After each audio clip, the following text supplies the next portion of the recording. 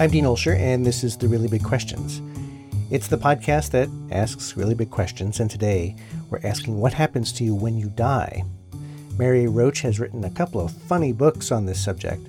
Her first big breakout was about what happens to the bodies of dead people. It's called Stiff. I came away from reading your book feeling, well, a good death would be if my body parts could lead to somebody else's life happening.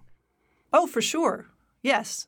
I think that for many people, it does take the edge off it in a sense that you know that there is some good coming from something that's otherwise kind of a bummer. The ultimate recycling. Yeah, exactly. And I think that when I wrote Stiff, there was this fear, or I had this fear, that because I was very specific in describing all of these unusual and kind of unexpected uses of dead bodies, that it might put people off donating. In other words, they might go, oh my God, you're going to cut off my arm and use it over here in a test of a car window, and you're going to take my head and drop it down here to look at skull fractures and things like that, and you're going to take my liver, that would horrify people. But in fact, multiple uses and an even greater good could be had from one body. If you're that kind of person Right. is into that, then it's so much the better. And I think the book had the opposite effect.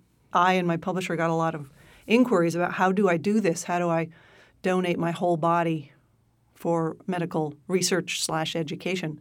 So it can make for a slightly better death, I think. I would say 100% a non-believer. And then when I start thinking about my own death, these sort of old Jewish superstitions about, not cremating, they start to creep back into my thinking, and I'm wondering why that might be. You mean you start thinking like, maybe I'm gonna need these parts somewhere else? Right. Yeah, there was I think it was a branch of Protestantism where people were, for the second coming, you would literally kind of rise up out of your coffin, and if somebody had gone in and taken your guts out and not sewn you up nicely, that you'd be like, oh, I'd love to come along, but I don't have a liver. Right. Somebody took my liver, or my eyes. I know I look like a mess.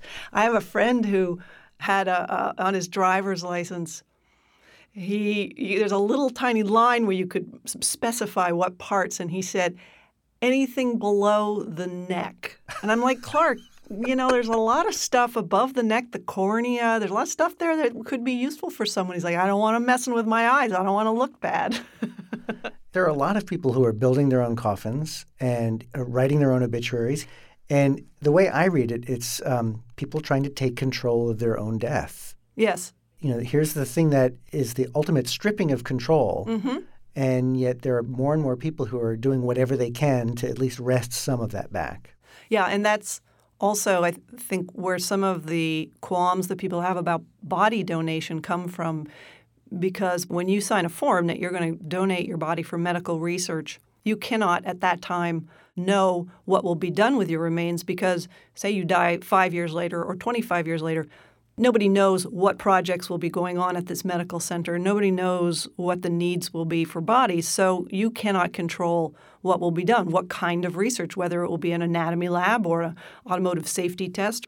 But you don't have that control, and that bothers people. And they frequently will ask me, can I stipulate what is done? I only want to cure cancer, or I only want to be used in this way. And I always tell people it can't hurt to make a request, but you don't get to control that. And also, P.S., you won't care.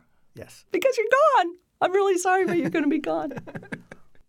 So you've just said something that gets me back to my old weird superstitions that are coming back, which is you won't care because you're dead. And yet we still have this thing that keeps creeping in that tries to defy that. Mm-hmm. What is that?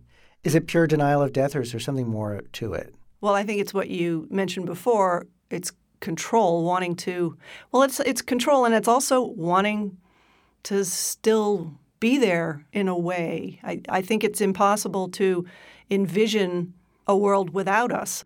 I thought it would be fun to be a skeleton hanging in an anatomy lab. I could picture myself there hanging in the room and the students looking at my skeleton as opposed to my hideous withered flesh. The skeleton option seemed more aesthetically appealing to me until I found out how they extract the bones to make skeletons, and that kind of put me off a little bit. Yeah, I don't want to talk about it. Yeah, okay, good. But I had this image of myself and the interactions I would have as a dead, inarticulated skeleton and my interactions with the students, and that's all fantasy land. It's totally irrational, and I think it is an inability to wrap one's mind around not being here at all, ever, to anybody. Have you started planning how things should go when you die? Well, I got some forms. Well, I'd say about a year after Stiff came out, I thought, I wrote this book about cadavers and whole body donation and all the good works that are possible when you're dead, post-mortem volunteer work. And I thought, I really ought to do this. That seems pretty obvious. And I'm not a religious person. I don't have any other option that is calling to me. So I went as far as getting the forms from, I'm in the Bay Area, so UCSF and Stanford are the two medical schools. And I had those forms sitting around for a long time, and I don't know where they went, and I never signed them. So you have the same problem I have. Yeah. And for a while, I was like a high school senior kind of trying to decide where to go. I don't know, UCSF, Stanford would sound better. And for this reason, I think that these universities, the willed body program people really need to get more on board with their outreach. They need to have T-shirts.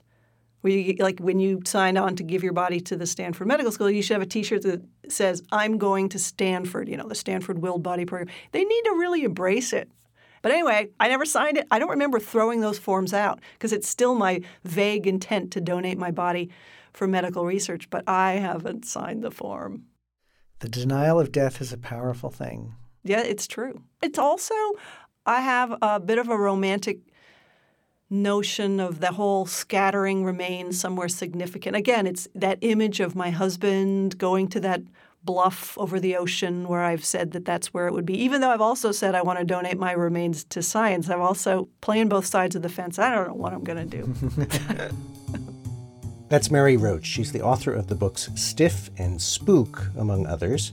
And she has more to say in our hour-long radio special, What is a Good Death? And you can find that on our website, which is trbq.org. And you'll find more of our podcasts there as well. The podcast is produced by Emily Havik, Flora Lichtman, and Chris Julin. Our technical director is Robin Wise. Funding for TRBQ comes from the National Science Foundation, and I'm Dean Olsher.